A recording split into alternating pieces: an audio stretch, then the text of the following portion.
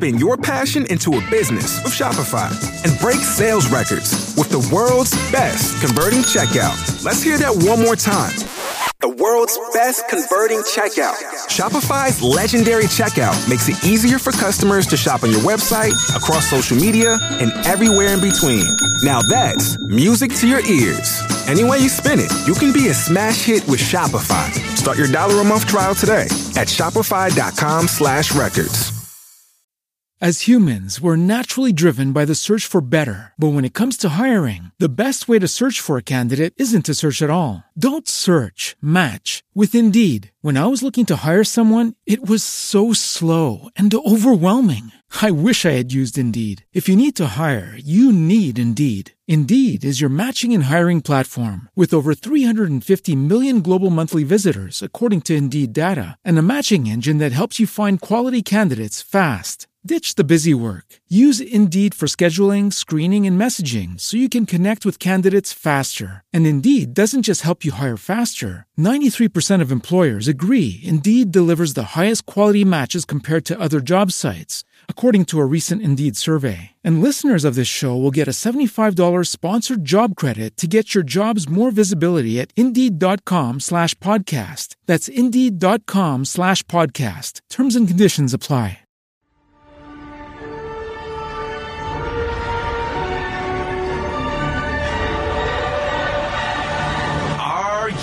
Ready. It's time for your weekly dose of Wayne's Comics.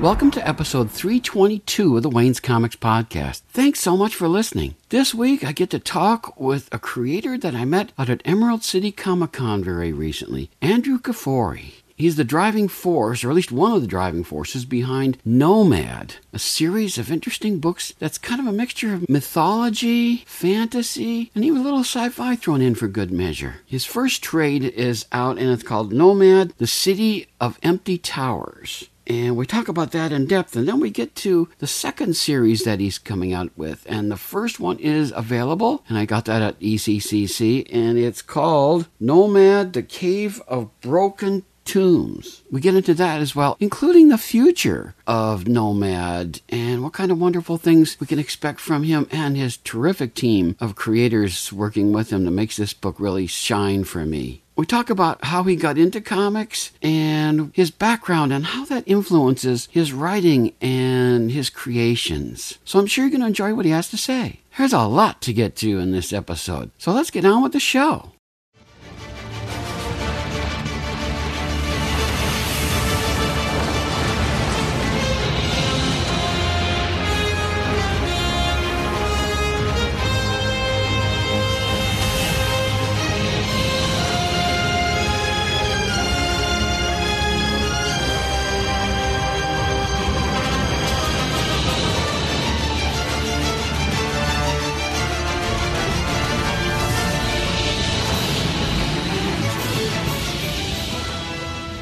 It's great to welcome to the podcast Andrew Kafoury, the creator, writer anyway, and I'm sure had a lot more to do behind the scenes of a really interesting franchise, I guess you could call it, called Nomad. How you doing today, Drew? I'm good, thanks. It's good to talk with you. I got to meet you at Emerald City Comic-Con very recently, which I was really glad to do. As I told you before we started to record, I go to conventions now looking for comics like yours so that I can find new creators that I can talk to about materials that I think people should know about. And I think Nomad is one of those kinds of things that I really enjoyed. I like something different. I like variety. And I thought that Nomad was just that kind of thing that I'm looking for. So I wanted to tell you that I really enjoyed it. Well, thanks for saying so. We tried to make it singular. We knew we weren't going to be the best because there's just too much good stuff out there. So we wanted to make something that no one had ever seen before. Well, you should tell your story. That's the thing I always tell people. Don't try to do what other people are doing or try to measure yourself by what other people are doing. Tell your thing. And why don't we just start off by having you describe what is Nomad about? Wow. Nomad is kind of a world where spirituality and mythology and technology all collide in sort of an epic battle for the souls of all the people involved and the fate of the galaxy. It's about a hero who goes in quest of these intruders that threaten his world, and our hero is he's a chief of a tribal people on a planet that is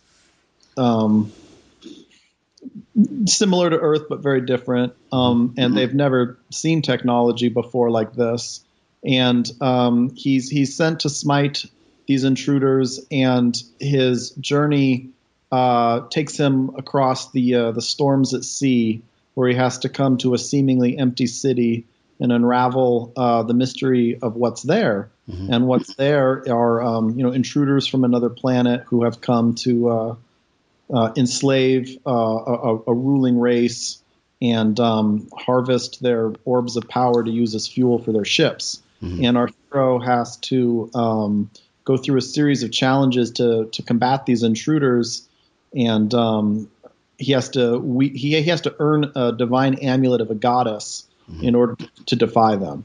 And the goddess is deeply rooted in his people's spirituality, and so he has to really learn about himself in order to become the person he needs to be to take what is wrong and set the world right. Now, I want to start off by talking about the fact that Nomad is not spelled the way that's like Captain America, for example. When he wasn't Captain America, he picked up the identity of Nomad. That's just N-O-M-A-D. But when you have it, it's N-O''M-A-D-D, which adds a little bit of a mythological feel to it. Was that the idea when you came up with the name that way, was to give it this, because you've talked about the combination of like mythology and all kinds of like sci-fi even and kind of fantasy stuff. Was that the way thing you wanted to accomplish by having the name this way? Yeah, I think it's capital N-O' and then lowercase M-A-D-D. So it's Nomad. And the Nomad, the story is taken from his point of view, at least the first book is. And Nomad's people they're kind of gentle warriors. And so they have kind of a way of expressing or communicating that's sort of very soft, but at the same time powerful. And so I wanted the spelling of his name to be something that was distinct, heroic, and also and had that soft, powerful element to it. I don't know if I succeeded, but I was trying. And then obviously, Nomad is the hero who, is alone and doesn't quite fit into the world he's from or the world he goes into anymore. And so there was that aspect of it too. So it was taking that familiar story and putting a spin on it to make it unique for us.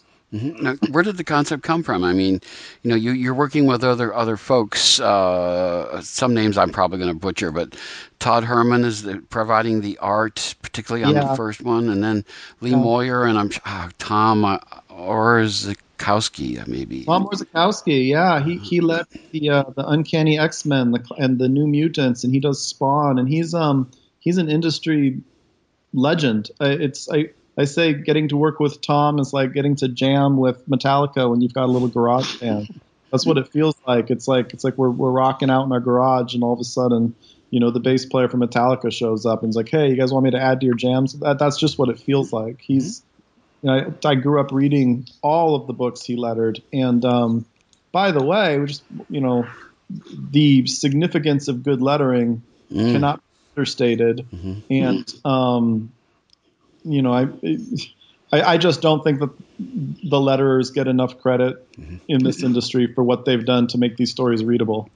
Well, I have to say, because I help with a comic too, and one of the things, it's not a real comic until the lettering is done. That's right.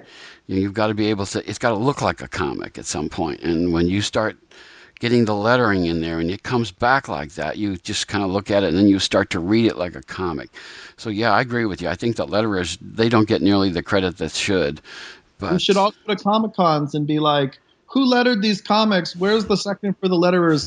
Let's take the movie stars and like put them in a smaller area than we have the letterers, and give the letterers like more. Now I understand that for the illusion of everything, it won't work that way, but it should. Mm-hmm. It should, because that really is their significance to the medium.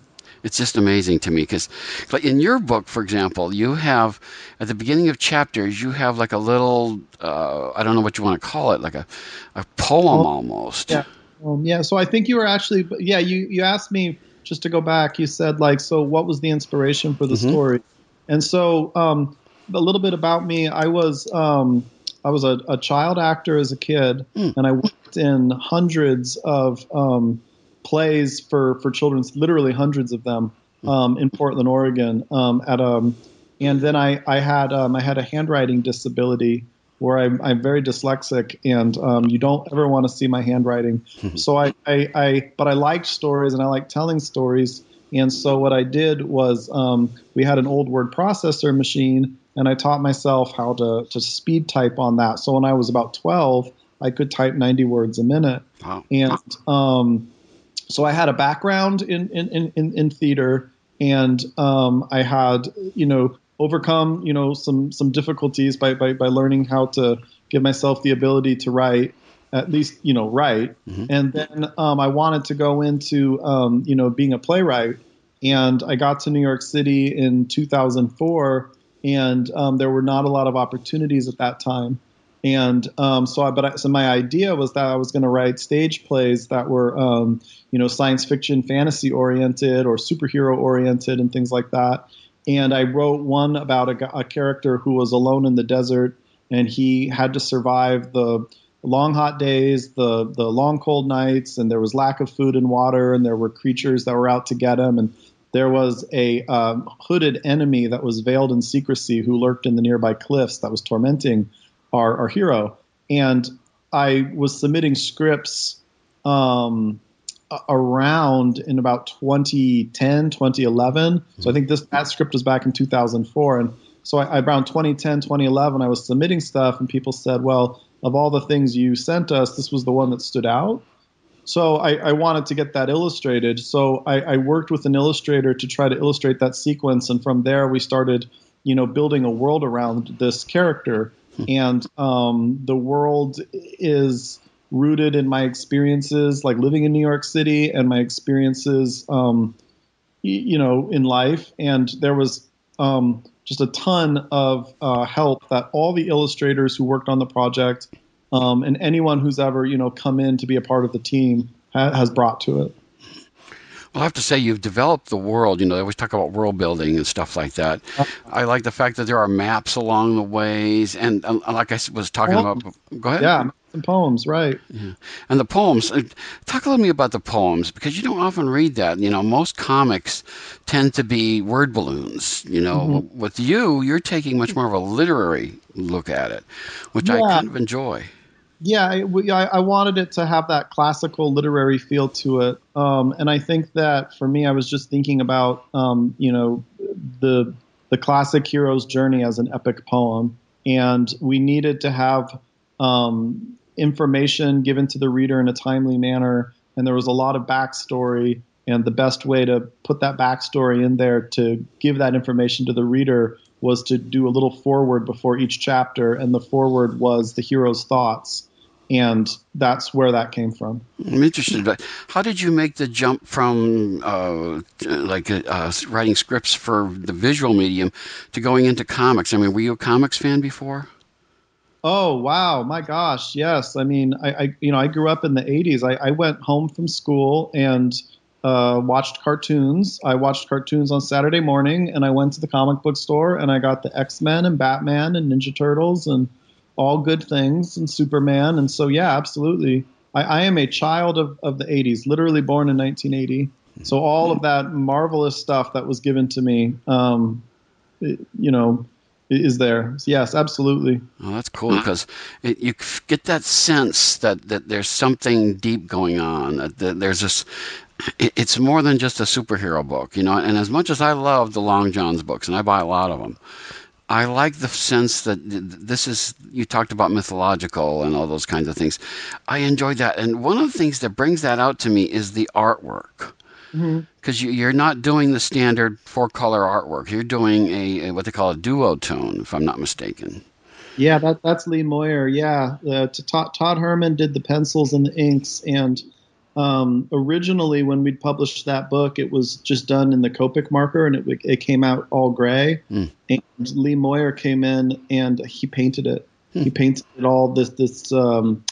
It's blue. Like the whole world is shadowy and blue, and I guess you'd have to see it to describe it. But just to understand that, I guess you just have to understand Lee Moyer. Lee's just brilliant. He was one of the first artists to ever draw Game of Thrones for George R.R. Martin in the 90s. I think he's he's one of the first artists to ever draw the White Walkers, if not the first artist to ever draw the White Walkers.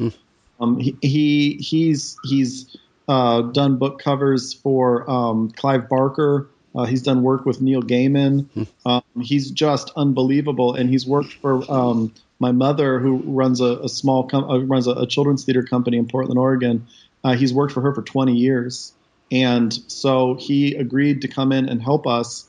And he became the seasoned veteran who literally made everything work. And he read the story, he understood the spirit of the story, and he made it a reality. Or as close to a reality as we could get. Yeah, because the blues are different, blue is my favorite color, I have to say. So right away I was like, ooh, blue, I like that. But then I also got into the various shades of the blue are used, very well to indicate different things are going on, which I liked real well. And I also have to say, there are splash pages, especially as we get towards the end of the very first story. There are these wonderful splash pages, just blew me out of the water. I just had to sit there and, from corner to corner, make sure I got to look at it all, because it was just fantastic. Well, one of the things Lee Moyer does, and everyone I know who's worked with him will say this, is first thing he does is he sits you down and he tells you everything you did wrong. And then he tells you what he's going to do to make it right, and then he makes it right. And that's just, and a lot of people have that story. And one of the things he said to us was, he said, your goddess is the most important character in the story, and she is your bread and butter. And though she's not seen a lot, her presence looms over everything, because Nomad's people have a sacred relationship with the divinity. Like with the moon in the sky. They see the moon in the sky as that which lights the world when the world is dark, and it's beautiful to them, and they believe that to earn the love of the divine is the greatest honor that is possible. But I should be clear, the love does not mean intimate love. It's the love of the family, it's the love of your neighbor, it's the love of your children. And there is a little bit of that too. There's a little bit of the intimate love as well. It's such a combination of what it means to love. And Nomad is in quest of her love, like all people in his tribe are. And what he doesn't know, and as the story evolves, is he does have a relationship with the divine. And so Lee took that idea and he spun it to make her presence felt throughout the entire story. And he does that with the shades. So if the moon is in the sky, who is the moon shining light on, That reveal about their knowledge of the adventure at hand and stuff like that. There's a big reveal about something that's going on, and I would never spoil it. But it's just this wonderful thing. When I got to it, I went, oh my gosh, I said, that is what's going on here. I guess it explains so much, because I was enjoying the story, but I love it when something comes along and it reveals to us kind of the undergirding of what's going on in the story. And that's what happens in this book. You've got a real big surprise, a big shock for us as you go along. I love to be surprised. I have to be honest with you. I've been reading about the third chapter. Yeah. Oh, cool. I'm glad that surprised you. That's cool. Right on. I have been reading comics for decades, and it takes something to surprise me these days. And so when I got to that, I went gasp, and I said, "Oh my gosh!" That makes the book stop being a good book and turns it into a great book when you can do that kind of stuff. Cool. You know, I'm glad you said that because books. You know, I guess.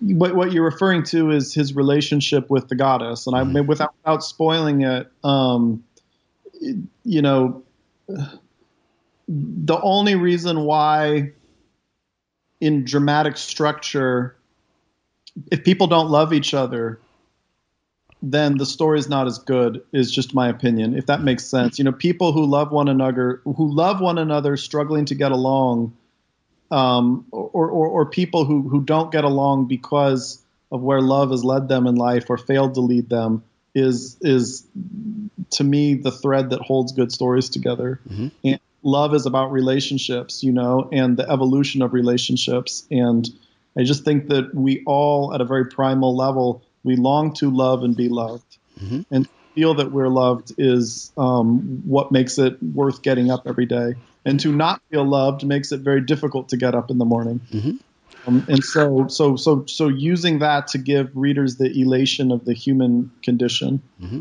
was my plan. Yeah, which was great. I mean, I really, when I got to that place, I was happy. Now I do want to talk a little bit about the supporting characters. Oh, cool. The gnats, for example, the anthropomorphic insects. Yeah, which were very creative. I mean, I just was whoa, because I have this thing about insects bother me.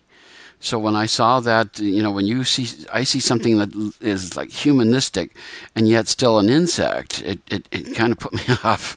Well, you know what's cool about that is that when we originally drew those characters, there was they were just insect monstrosities, and when we went back to revive the plot and the story with what we'd learned, one of the things that we had learned was how cool props are, and how a very simple prop can really give a character a new level. So we decided we were going to give them pickaxes. You know, and it's like, okay, so what's going on with these creatures? Do you know what I mean? Like, they are insect monstrosities, yet they have tools. Mm-hmm. So what's going on in their hive down there? Who are these creatures, and what do they know or not know? And so I think that what you're reacting to is giving them a tool. Mm-hmm.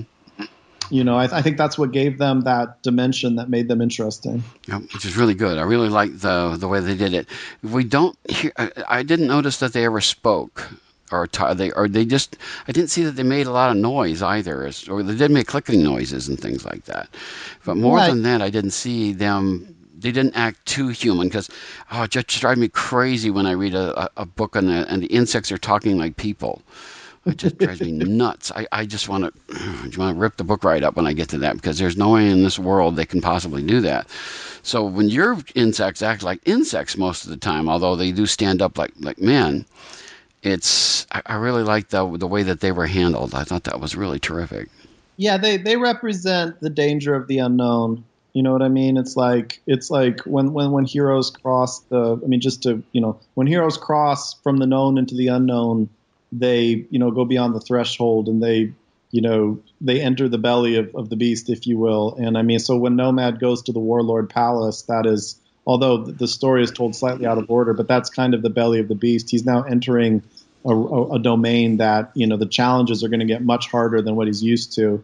And so he encounters these bugs, and the bugs, you know, the desert is their realm. And there's a lot we don't know about them, because there's a lot he doesn't know about them. And they just represent the danger of the unknown world. Mm-hmm. And you know, the paradox is, it's like, if you don't jump into the unknown, you'll never be a full human being. But if you do jump into the unknown, you can be destroyed. And so you have to there you go. Like, that's the challenge of life right there. Mm-hmm. No, you bring up something that I wanted to talk about too, is that Nomad makes a change in his appearance at one point. Oh boy. Which I don't want to spoil, but let's just say he doesn't look exactly the same as when he starts. And that was to me, there was a change in the character that I think that making that change in his appearance made him it made it more realistic to me and made it stood out because he's able to change his appearance to indicate something's going on, which I like. But see, remember, comics are a visual medium. The fact that you're able to do that kind of a thing and, kind of communicate things, not necessarily in words, but there are words that talk about it, but also in visuals. I really liked that because I thought it made the character move forward when you did that. Yeah, he starts off looking one way, and he learns new information, and he sheds layers, and he gets into attack mode, and I think that's what you're talking about. Mm-hmm. He kind of changes his outfit a little bit, and he shaves his head, right? He shaves his head in his face, right? Yeah. And he is preparing to go to face his enemy, and he doesn't think he's ever coming back home.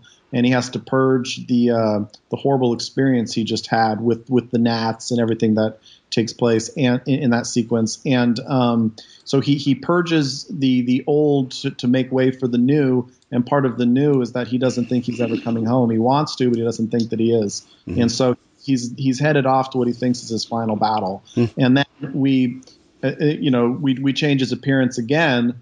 And I will tell you one thing, if you liked that, you might be the only person who liked that. Because we've had a lot of people be like, I don't understand. Why does he look different? And I don't recommend people doing that unless they have someone like Lee Moyer to really help you make the transition work. Because that's a complicated transition. Well, it's progress. When I saw that happen to him, not only was he mentally and verbally making changes, but he was also visually changing himself, which I thought was a strong indicator that the character was moving from one place to another, which I like that kind of thing. I think that really works for me. And so for me, when I saw that, I said, oh, cool. I said, he's really making a transition from one place to another, and it's something we can follow. So I really like that. I thank you for that. That's like I said, I felt the same way you did, and so I'm glad that I was able to reach one person with that. I'm sure it wasn't more than me. I'm sure there's other folks out there that really felt that way too about it. But I wanted to also talk about the animals that appear along the way. There is a time when he's in danger, and he's rescued by what he calls gentle steeds. Sloths, yeah. Everybody in a fantasy adventure has a dangerous sea creature, and so I said, well, why don't we have a sea creature that's helpful, And that was pretty much, it was that simple. I think that he's in danger at sea, and he's rescued by a bunch of whales who are children, and they very innocently lift him up and they play with him, and I think he's sort of, he misses his son, right? Right. And so he's rescued by these whales that are kids, and I think he has a brief moment where he reconnects with all the good in the world and escapes the tyranny of his reality for a moment, and I thought that beat was cool. So that they may or may not have some relationship to what goes on in the oceans nearby, the land he goes to, and stuff like that. But well, it's very cool. I like those creatures. I do kind of whale-like in some ways, kind of a dolphin/whale. Yeah. And I've heard that dolphins rescue people who are stranded. I've heard they've been known to do that. And so I mean, that was obviously one of the things I was thinking about. And I think baby beluga. Like I was in Chicago recently. I saw the beluga whales, and I was like, wow, that's just like what we. So I think baby beluga is what we were thinking about. Now, the first book was called The City of Empty Towers. Right. Yeah. And now, talk to me about how it came out. Did this come out as a volume first, or did you put them out as individual issues? The City of Empty Towers was a graphic novel that we started in 2011, and we finished it in 2014. And then from 2014 to 2016, we had to do a lot of revisions. Let me explain something.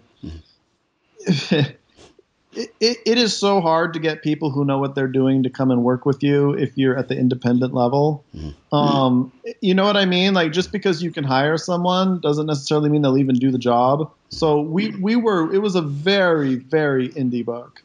And we had to go through the art not working before we could get a team on board that could make it work. So we re-released The City of Empty Towers in 2017, like October 2017, with the version that you have, and that's the definitive version. But there have been other editions that were us learning. Well, I've got to, of course, ask. These days, Kickstarters are real helpful to make these things happen. Did you do a Kickstarter for these? We did fundraise money, but we didn't do, my issue with the Kickstarter is that I really believe in the fourth wall. And I think that's just the theater student in me. I just think that, if you're a comic book creator and you're Kickstartering your entire project, I also, just because it's just me, I don't have the ability to, necessarily return everything. I mean, it would be so hard for me to mail everybody whatever I said I owed them. Do you know what I mean? Right. So I didn't really have the resources, so there was money that was fundraised, but not through Kickstarter.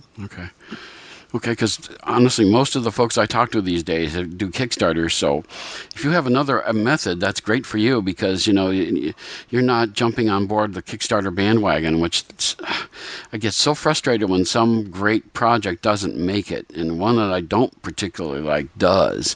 And I'm always kind of frustrated with that. But it's great that you're able to figure out another way to make this happen. Now, did you just solicit this through Diamond? How did you do this? Do you basically do cons? How do you get this out to folks who want to read it? Well, we do cons, and we're going to make 5 Nomad books, and then we're going to go through Diamond to get them all out there. So we're going to get the story made first, and they're on like Google Books, they're on Comixology, Kindle. You can buy them through print through our website, nomad.net. But when we do distribution, I want to get all 5 volumes together first. Wow. And that way I can say to Diamond, look, I've got 5 graphic novels for you, and they're more motivated to do business with you. But I right now I'm just focusing on getting the story together. And I want to make enough Nomad that, like, for example, if Nomad is not popular right now because no one's into it, that's cool. We're still going to make it, and maybe it gets popular later, right? Like Fire or Star Trek or something. Not that good, but that's the idea. Just get your story made, get your story done, and move forward. Because when I saw you at ECCC, you had the beginnings of a second volume. Now, this time you actually have the first individual issue. Yeah. Are you doing this differently this time? Because it sounds like you did the graphic novel first, and now you're doing individual issues. What happened to make that change? Nomad, the second book, which is going to be a trade paperback collected, is going to get released in 3 volumes. And that was because we just wanted to get story out to people. So we decided, let's just release it in 3 parts. And actually what's cool is that the shorter, floppier books, I think, they're easier to make, they're easier to carry. I think people can read them a lot faster. And so it was a win-win-win. Cool. And one of the things I really like about it, too, is you have the same team together, and you're following basically the same pattern as you go through this. Now, we mentioned the son, and we see the son in the first story, but he plays a more important role in the second. Yeah. I don't want to spoil too much, but what role does he play in the second book compared to the first? Okay, so the first book is the hero's journey of the father, and in mythology, basically a father, Ulysses, whatever, they essentially go on a journey to learn destiny, insight into their destiny, whereas the hero journey of a younger person usually involves them leaving the tribe to collect something to bring it back. That's.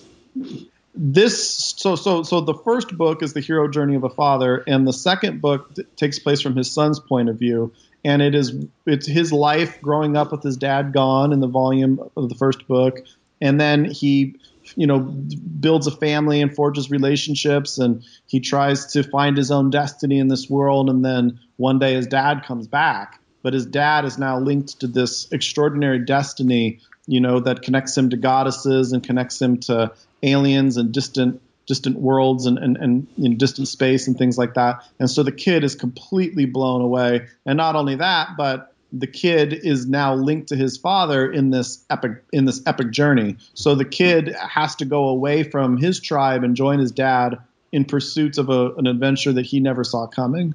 Now, it's called The Cave of Broken Tombs, which is, the first one had to do with the city. I gather we're not going to go to a city this time. We're actually going to go to, sounds like tombs, something different location. City. They do go back to the city, but then they're going to have to, I think we introduced the mountains beyond the city in that book, and the mountains are known as the Spikes, and the Spikes are home to a clan of sorceresses, and the sorceresses have a connection to the city dwellers that were enslaved by the aliens. They've got ancient history with them, and they have animosity towards one another. And so Nomad and his son are going to the city to battle the alien intruders, but along the way, they're going to encounter these sorceresses. And the confrontation is going to, shed light into all of their future. What's interesting, too, is I talked a little bit about world building before, and one of the things that you've done, and I really like this, is the fact that you use certain words that we understand, like mom and mother and father and stuff like that. But there are other words, like I think the son is a different word that you use for a son. The heir? Sorry? I think they call him the heir or something like that. Yeah, that kind of a thing. And so I'm kind of curious. I mean, as a writer, how do you make the decision how far to go? I mean, if you use mother and father, which is something, of course, we can instantly relate to, and yet you make a change like that for the son and stuff. I understand that you're making it something a little different than what we're used to. How far do you want to go in a case like that? I don't think you should go very far, and if I could have gone back, I might not have made those choices. I was at the time, in my cellar working on this, and I was just thinking about how Nomad's people see the world. And I figured they're going to see their world similar to how we see ours, but there's going to be differences, and they're going to express their interpretation of time and space slightly different than we would, and they're going to have just a slightly different use of words than we will. And if I could have gone back, I might not have done that as much. But I don't recommend people doing that. Hopefully it works for us. I like it because, for me, you're not coming into something that I don't understand. Like spikes instead of mountains and stuff like that. I can easily understand the shift. And in some ways, I was glad that you did it because you make it a little more foreign to us. That we're going to.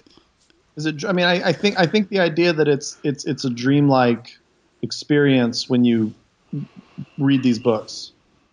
Like it creates a dreamlike experience because mythology is a story told like a dream that gives do and do not examples of how to experience time and space in that sense. It's like mythology is how we understand the mystery of what we are. And because what we are is so complicated, you have to, you tell it in a way that is like a dream, because our dreams are very complicated, yet we wake up and we have a feeling that our dream gives us, and we know what we need to do in this situation, and or we do not know, and then we analyze our dream. And so it's so freaking complicated being alive, and we can't know everything, but we do have this mechanism of communication to tell stories like dreams in order to become better problem solvers. That explains a lot about the choice of color and stuff like that too. It's a little more dreamlike.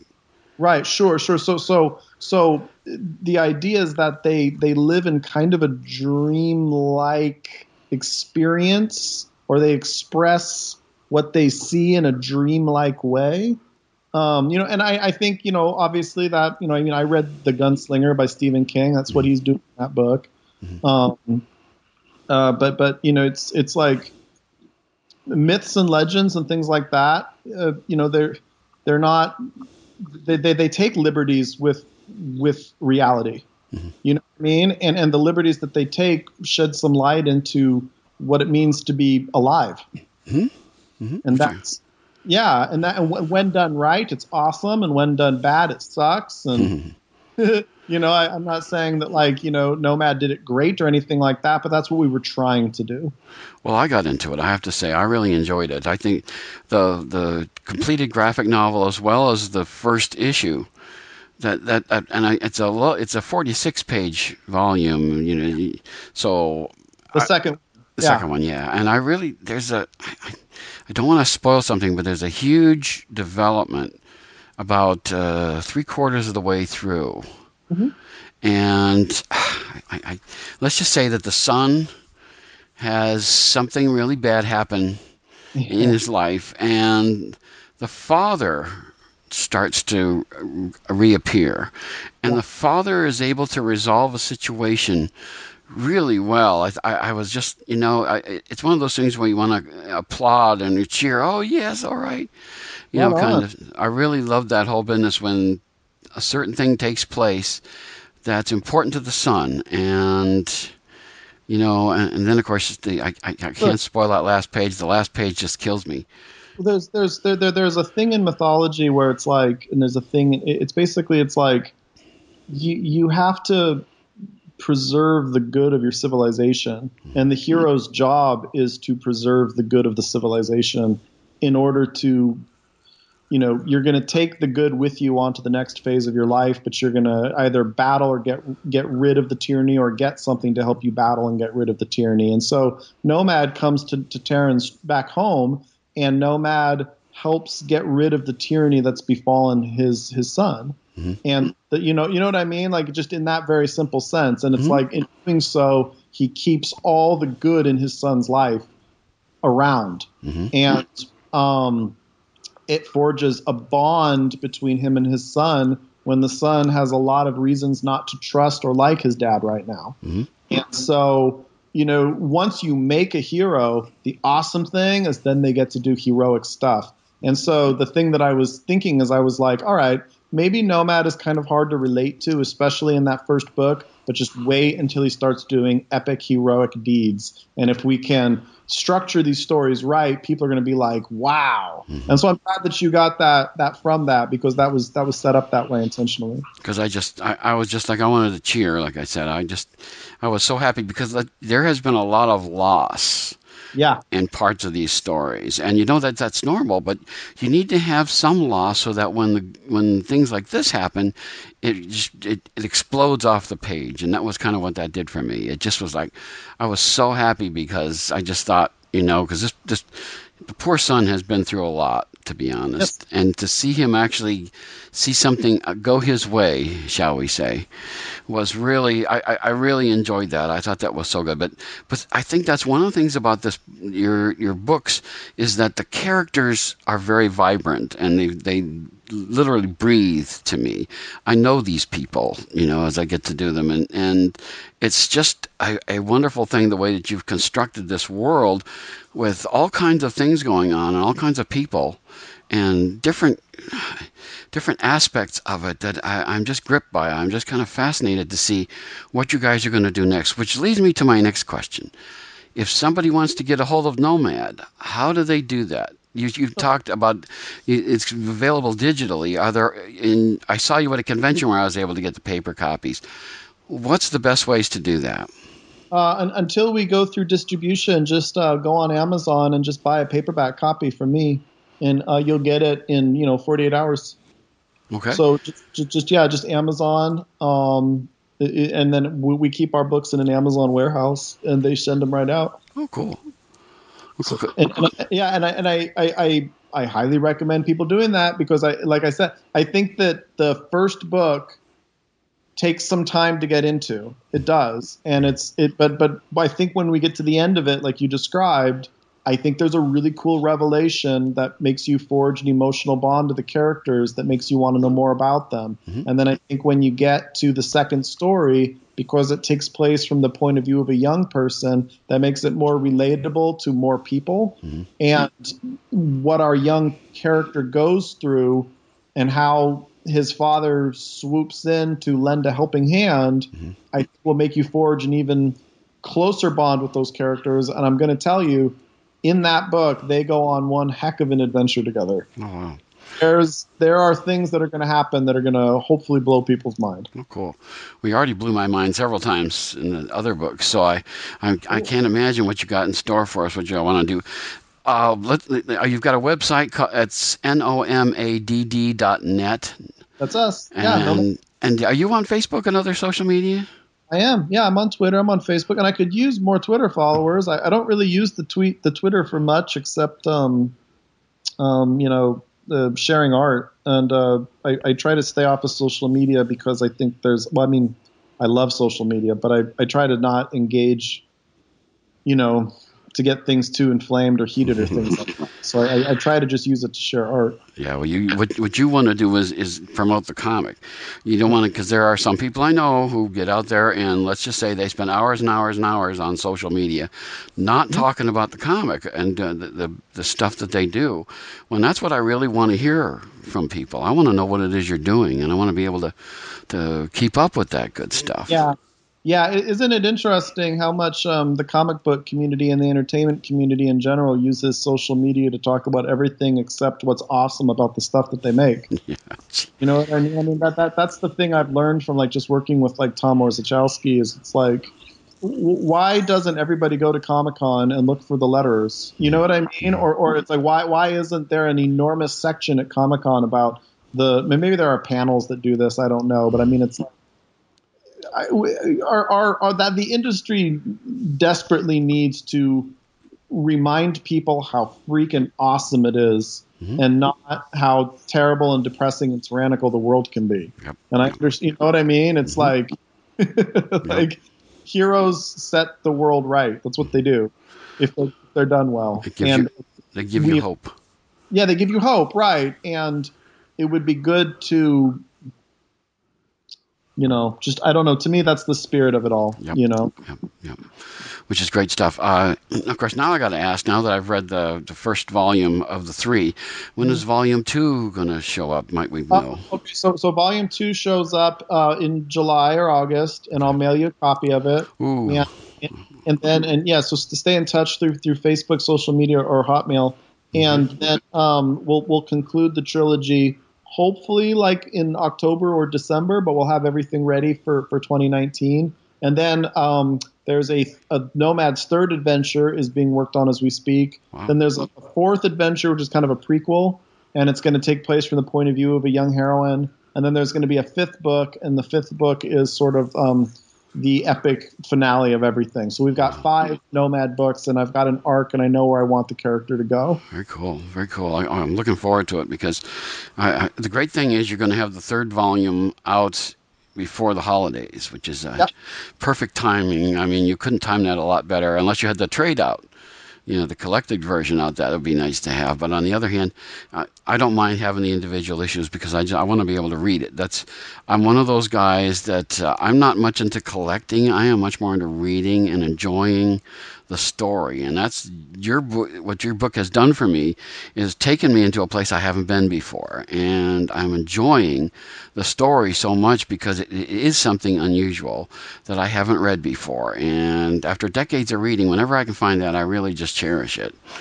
So it's terrific. Well, if you are starting off and you want to ever tell a story, try to tell a story that is personal to you, that you're qualified to tell. And by qualified, I mean you have some biogeographic experience with the content, and then try to show somebody something they've never seen before, but stick to your brand. You know what I mean? Your brand is everything. I think, and I always say this to people. I say your brand is the most important thing that you have as a storyteller. It's how people identify you on the competitive market. So even if your brand isn't that great, it's better to have a brand out there that people know who you are, because that puts you in a position to level up every year with that brand. Do you know what I mean? Oh, yeah. And so the name of the game is to get your brand, work it, and don't worry about making a bunch of money on it, because if you structure things too carefully to make a ton of cash, it will probably fall flat. Yeah. Right? Unless you're already really well established. And then just tell your story from your heart, but don't let go of your story, and don't let someone come in and say, hey, wouldn't it be great if this character was a an astronaut from Detroit. I mean, I think if someone had come to James O'Barr and been like, "Yo, man, I love The Crow. The Crow is so great," but have you ever thought about making it, about a vampire academy? And you know what I mean? It's like, what would James O'Barr have done in that situation? You would have destroyed his soul, destroyed his story, and we would have never had this epic masterpiece that's withstood the test of time. See, one of the things about your book I know is I can tell you know where you're going. Yeah. A good writer knows where they're going, and when we read that, we can tell that you know where you're going. And that's why we can trust you and go along with the story and read and enjoy it. Because honestly, there are some books I read, and I don't think they know where they're going, and I'm pretty convinced I don't know where we're going. Well, I got a lot of help. I got a lot of help with story with a company called Scenario that's down in Los Angeles, California, and it's run by a gentleman who is he packages story for major motion pictures. And so just a little bit of backstory behind that. When you create something, what you're doing is you're putting yourself in a position to get in the room to make it stronger, right? You know what I'm saying? Like, not making it to be perfect. You're making it to put yourself in a position to have the network where you can go a bit higher with it. So when I met the gentleman who runs this company, and he reached out to me and said, I would love to give you some information about some ways that you can structure your ideas that will, and it's story structure. That's what it is, right? It's the fundamental principles of story structure, right, which if you stick to too rigidly, I think you can mess your story up. But if you know what they are and you can play with them, you can make your story stronger. And so he came in and he really, really spent several years helping me understand myself and my story a little bit better. And so what you're saying about being able to feel that the writer has some idea to know where they're going, that was just because I got some help by some people who are really smart. You know what I'm saying? Yeah. Well, the thing of it is, though, they're helping you tell your story, though. You still had your story. Exactly. As far as I'm convinced. But, as I would just say, they helped you bring that, and you made it better. Which is, you can always make things a little better, and you can always make things a little stronger. And I got that sense when I read these books, is that it's just a strong storytelling going. I don't know where you're going, but I know I want to read it. So I'm looking forward to this in the future. Well, are you guys going to be able to do a written review of the work at all? I'm going to try to do that. I'm way behind on my review writings. Of course, I've been going to, as I was out in Seattle, we're going to a lot of different conventions. I'm going to go to Washington, D.C., I'm going to go to Dallas and stuff, and I can barely do the work and stuff, but I'm going to try to get a review written about it so I can get it out there, because I just, when I find something really good, I really want to make sure people know about it. And so that, like with your book, I think we should do that. Now, I do have one more question I want to ask. You were at Emerald City. Are there other appearances you're going to do that people can come and see you? Oh, yeah. Come find us at WonderCon this weekend in Anaheim. We fly out tomorrow, booth 1223, and then we'll be at Chicago, C2E2, at booth 708, and then we'll do Rose City, Baltimore, New York City, and Stanley's Kamikaze to end the year. Wow, so I'm going to probably bump into you a couple more times. Please do. I'm going to go to Baltimore and all those good kind of things. Well, Drew, you're doing just wonderful stuff, and I let your team know, too, that everybody is just making this book really sparkle. And so, to me, I just can't wait to see what you're going to do next, which is, not many comics do that to me, but yours does. Thank you very much. I really appreciate that. People need dramatic examples to shake them out of apathy, and I can't do that as Bruce Wayne. As a man, from flesh and blood, I can be ignored, I can be destroyed, but as a symbol. Get the latest from the comics universe. News, interviews, previews, and reviews. Listen to the weekly Wayne's Comics podcast so you can keep reading your comics.